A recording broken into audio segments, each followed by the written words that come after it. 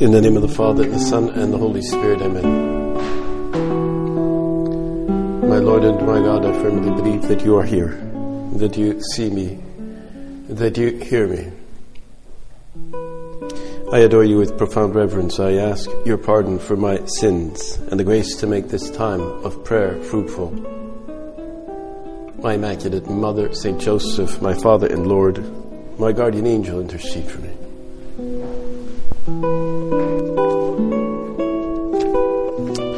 I'm sure you're well familiar with the mystery of the Annunciation. It's an event, a moment in time, something that actually took place and is at the beginning of the Gospel of St. Luke. It was a direct communication between God, who came in the form of an angel, the angel Gabriel, and transmitted himself directly in the Holy Spirit. It was really the beginning of the good news in all its forms, and it can be seen or can be thought of as a kind of a precursor to Pentecost, when the Holy Spirit comes on the apostles later on. Here he comes upon Mary, and he imparts really the gift of all gifts. He imparts the divine Son. It is the Father who sends. He sends his Son, and it is through the power of the Holy Spirit that she is conceived. It's the direct action of the Blessed Trinity right there. Now, through the Spirit's work in the Church, you could say we all experience the same thing. That is, this action of the Holy Spirit is no longer now unique to Mary, because we too, in some way, become Christophorers, Christophoros, which means we become bearers of Christ, both by the words we use, but also by the fact that we can receive him in the Holy Eucharist. But this moment is the mystery of Christ's incarnation, and transforms human realities and converts them really into channels of supernatural life. It's probably one of the most important events in salvation history, and as you know, it has been represented in innumerable ways throughout the centuries. Some of the earliest paintings show Our Lady in the moment of the Annunciation. Maybe you've seen a famous 15th century painting. It's called the Merode altarpiece by an artist, at least they believe it, he who did it. His name is Robert Campin from 1425. It's in the Cloisters Museum in the Metropolitan in New York. And I still remember the first time I saw this. It was, I didn't see it live, I saw it on a slide, but it shows our Blessed Mother in a room. She seems to be taking up a lot of space in the room, but the room looks like a quaint little bourgeois setting, and it's filled with all kinds of objects and symbolism, and as you go through it, you can identify the different symbols. There's a snuffed out candle, which is perhaps the symbol of the end of the old regime, the Old Testament. There's a little lion sculpted on a stool, which is the symbol of the Lion of Judah, referring to Christ, who's the Lion of Judah. And a number of other numerous little objects. There's a prayer shawl there indicating that she's praying. On the right panel, there is Joseph, who is actually making a mousetrap, a strange little mousetrap that has a little box and a little door to coax the mouse to go into this little door, and then once he's in, blank, the door comes falling like a guillotine on the mouse. And it is said that the incarnation was like the mousetrap for the devil. The devil gets coaxed into thinking that this is okay, and then it's in the end what destroys the devil. And it is Joseph, who is the carpenter who is making that. It's a symbol of the incarnation, or the power of the incarnation. And so as you're looking around these different symbols, I remember the professor who was going through this. We see this painting, and it's okay, very nice, and you can tell some of the symbols, and there are many others. And then he says, well, I want you to look up to the left through the window. There's a window there with 7 rays of light streaming through this kind of round window. And we notice, yes, indeed, there's a window, rays of light, okay. And but then he said, I'm going to show you a close-up now of those rays of light. Next slide, please. And he shows the next slide. And there you see, coming through the rays, on one of those rays, you're going, what? There is a little baby Jesus flying in on a small little wooden cross. And he's a naked little baby Jesus. And he's going in there.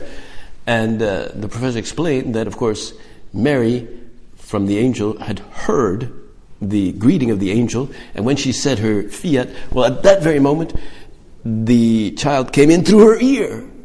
Through her ear, because, of course, she didn't have relations with Joseph. So how else could he get in there? Through her ear, you see.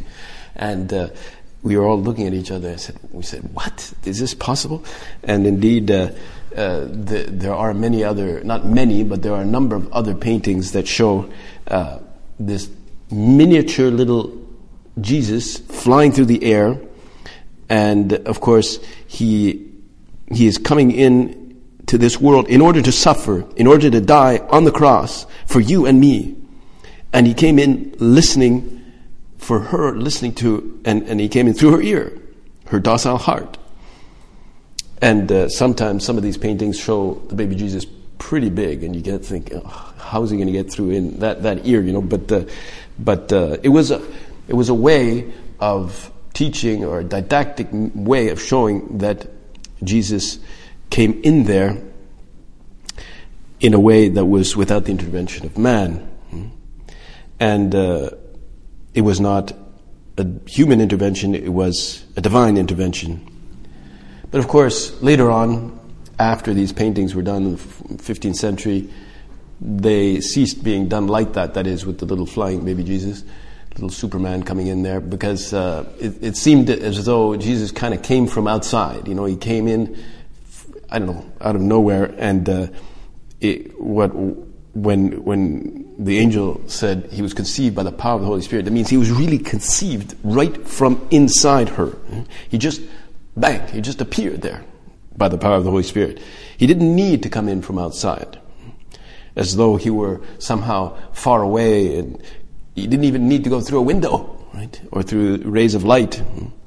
But of course, those are all ways in which artists try to, explain this great mystery. And so he prepares, of course, for him to come in there, or to appear in there. He prepares his coming and the gift of life for mankind. He had to do that in a creature of singular beauty, of singular pureness, the Virgin of Nazareth we know as Mary, chosen to be the Mother of God.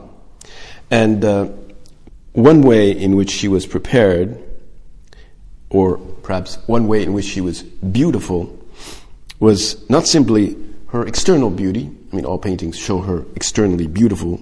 That was definitely there. But that external beauty was an echo of something deeper. It was an internal beauty that came from the fact that she had a deep contact with God, and that came through a fluency in prayer. She understood that language of prayer. She was fluent in prayer, in that language. You could say she had a clear contact with God all the time. There were no distractions. There was no static interference. Everything was clear. The bandwidth was clear and open.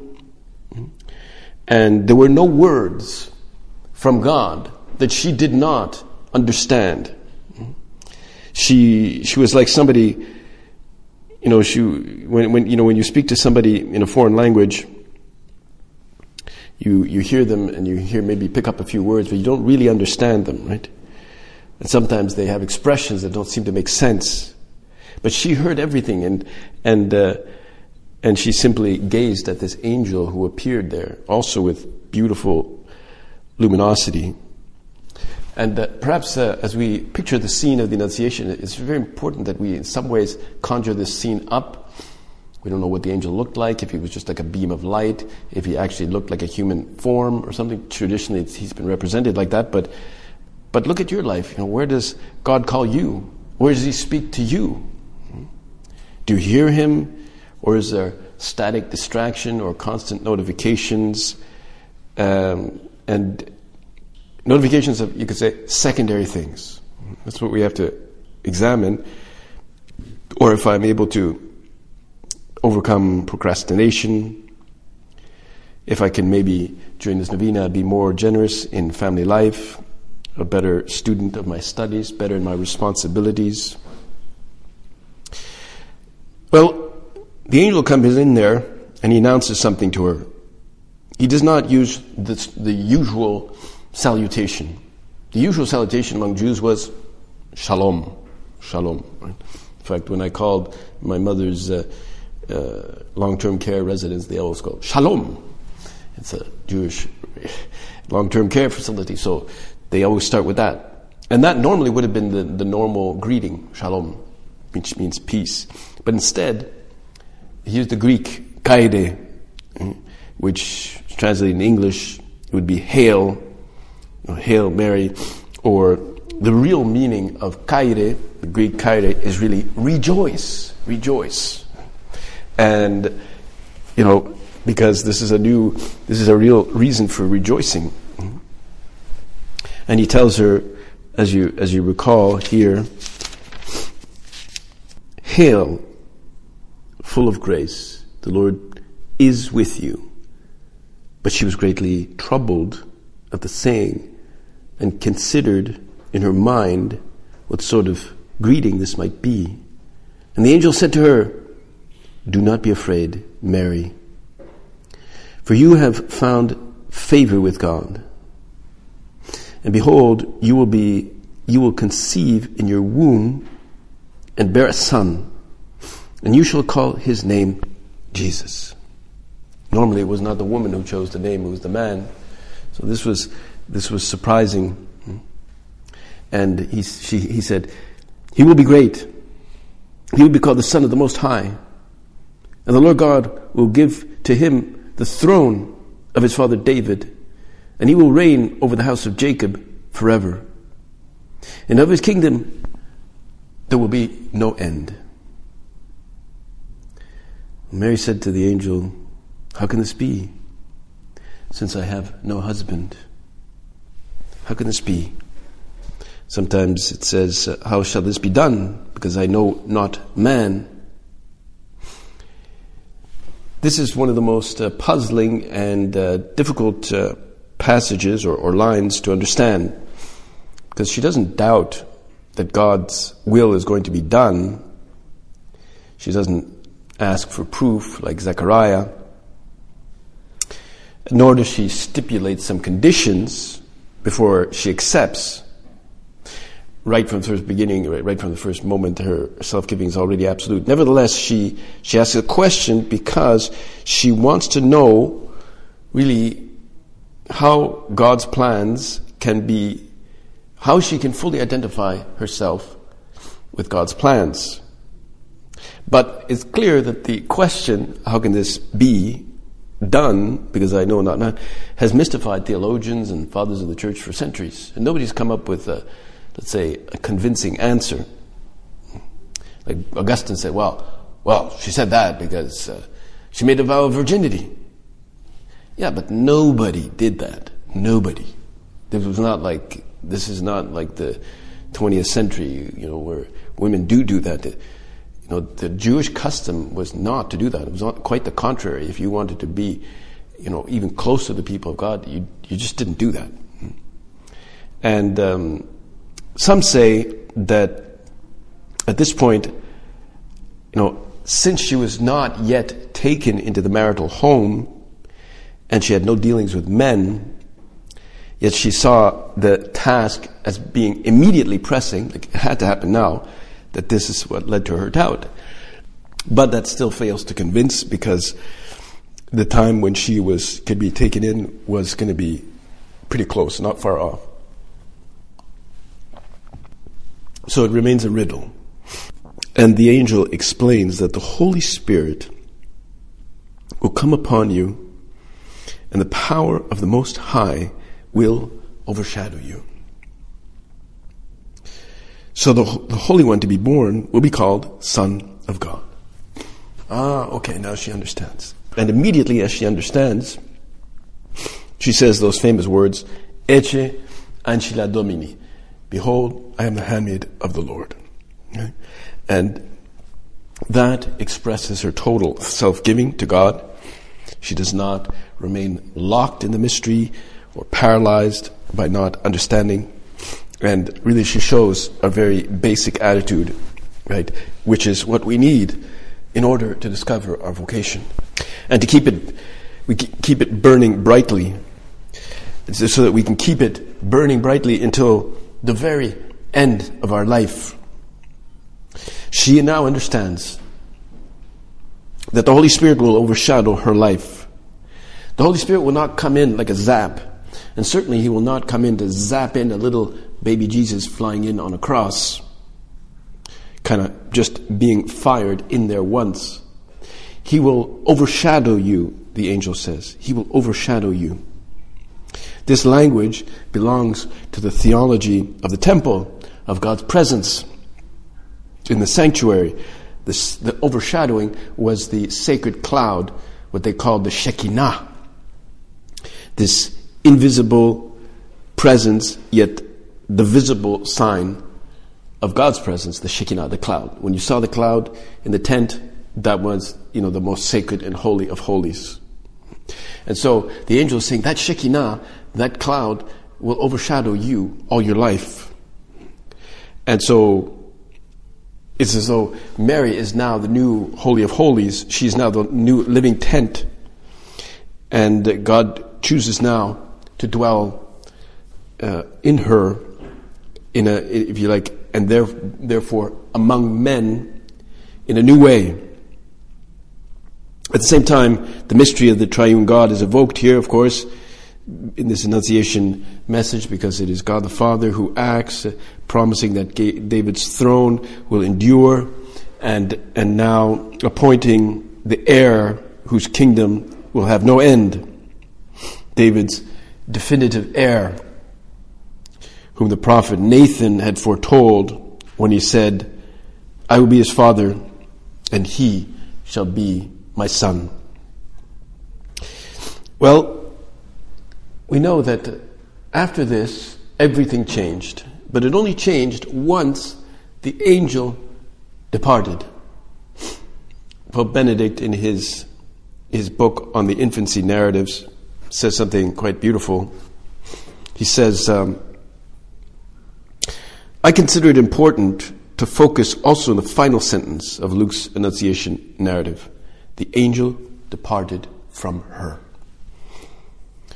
The great hour of Mary's encounter with God's messenger, in which her whole life is changed, he says, comes to an end, and she remains there alone, with the task that truly surpasses all human capacity. There are no angels standing around her. She must continue along the path that leads through many dark moments, from Joseph's dismay at her pregnancy to the moment when Jesus is said to be out of his mind, right up to the night of the cross. There's so many dark moments. How often, he said, in these situations must Mary have returned inwardly to the hour when God's angel has spoken to her, pondering afresh the greeting, rejoice, full of grace, and the consoling words, do not be afraid. Well, the angel departs. but her mission remains. And with it matures her inner closeness to God. A closeness that in her heart she's able to see and touch. And it's beautiful to consider that God says to us also in our vocation, rejoice. He's staying with us. He's saying, I have chosen you. Would that all of us here be able to acknowledge that and say that this is true. You have chosen me, Lord. For some, it means harking back to that moment when they said, I do. That's like two words that has monumental importance. Well, it's 4 words because the other one also had to say it, right? So, I do. But my experience when presiding over marriages is that the wedding vows, even if there are just a couple of lines, they just break up. They can't do it. They just can't say it. So the priest says it, and all they have to do is say, I do. I do. That's enough. Because sometimes they say long wedding vows, but they just get broken up by it because the transcendence of that moment. So they say, I do. And everybody around them is moved because they have consented to a lifelong marriage, as well as opening up the doors to receiving life-changing grace of that sacrament. That's for marriage. So for those who go through, let's say, dark moments in their marriage, we have to invite them to think about that I do, in which a whole flood of grace was opened into their life. And it can mature them and bring them closer to God. For others, it will be not necessarily marriage, but giving themselves in a lifelong mission in the church, in the middle of the world. Of course, for others, it's priesthood, religious life. But as a consequence of this interaction of the angel with Mary, the next thing we are told is that Mary arose and went with haste to the hill country, to the city of Judah. And going with haste is the same phrase used with regards to the shepherds at the birth of Christ. They go with haste. When they hear the angel announce to them, they too go with haste because they are driven by joy. How many Christians today make haste when it has to do with the things concerning God? The norms of piety, time of prayer. Do you make haste to come down for Mass? And of course, we have to make haste. When it regards to things of God, we have to make haste because it's an expression of deep joy, deep sense of meaning. Of course, make haste for other good things in your life as well. There are many other things. She goes to Elizabeth, and Elizabeth declares her the first beatitude, not blessed are the poor in spirit, for theirs is the kingdom of heaven, or blessed are the meek, for they shall possess the land. But Elizabeth says, blessed are you who believed. It's the gift of the divine gift of faith. So, and from there on, it moves on and gets enriched. So, if in the Annunciation Mary discovers her divine vocation, she had to live it afterwards by faith, without delays, without making excuses, without human reasonings, so that it can really be said, blessed are you who believed. So maybe we can incorporate more Marian piety, like the Rosary, in our daily life, make this part of our daily life. And she'll help us to develop a true sense of beauty, not merely one of appearances, not merely one of looks or superficiality. Discover that divine grammar in your life. And that'll be expressed in fidelity, like what happened to our Blessed Mother, fidelity. We we must never jump ship from our divine vocation, but grow in magnanimity. We saw a movie here some time ago where there was a story of a ship where a big, large tanker of some kind, and the captain of a ship entered in a storm, and with the direction of the winds and the rains and the sun, he got kind of lost, and in the end they ended up drifting into very, very dangerous waters, and the captain of the ship, of course, was the one responsible, and the tanker was called the SS Pendleton, and in the end it split in two in this storm off Cape Cod in New England, and the Coast Guard came out to rescue the survivors on the half ship that was left. The rest of it had been broken up, and some of them wanted to abandon this large ship and go into life rafts and wait for the Coast Guard to come and save them. But one sailor who had experience, he knew that these little lifeboats would get smashed against the rocks and so forth. So he manually sort of guided or steered the sinking stern into a submerged reef, and it lodged there until the rescuers arrived. And with a horn and very other means, they managed to get rescued. But he refused to jump ship. He did not want to jump ship. And we too, with our divine call, with God, what God has entrusted us, let's never jump ship. And that's why we invoke Our Lady, Queen of Heaven, the ocean star, guide of the wonder here below. She'll intercede for us so that, even though there may be turbulent waters in our oceans of life, she'll guide us like that ocean star. I thank you, my God, for the good resolutions, affections, and inspirations you have communicated to me in this meditation. I ask your help to put them into effect. My Immaculate Mother, Saint Joseph, my Father and Lord, my guardian angel, intercede for me.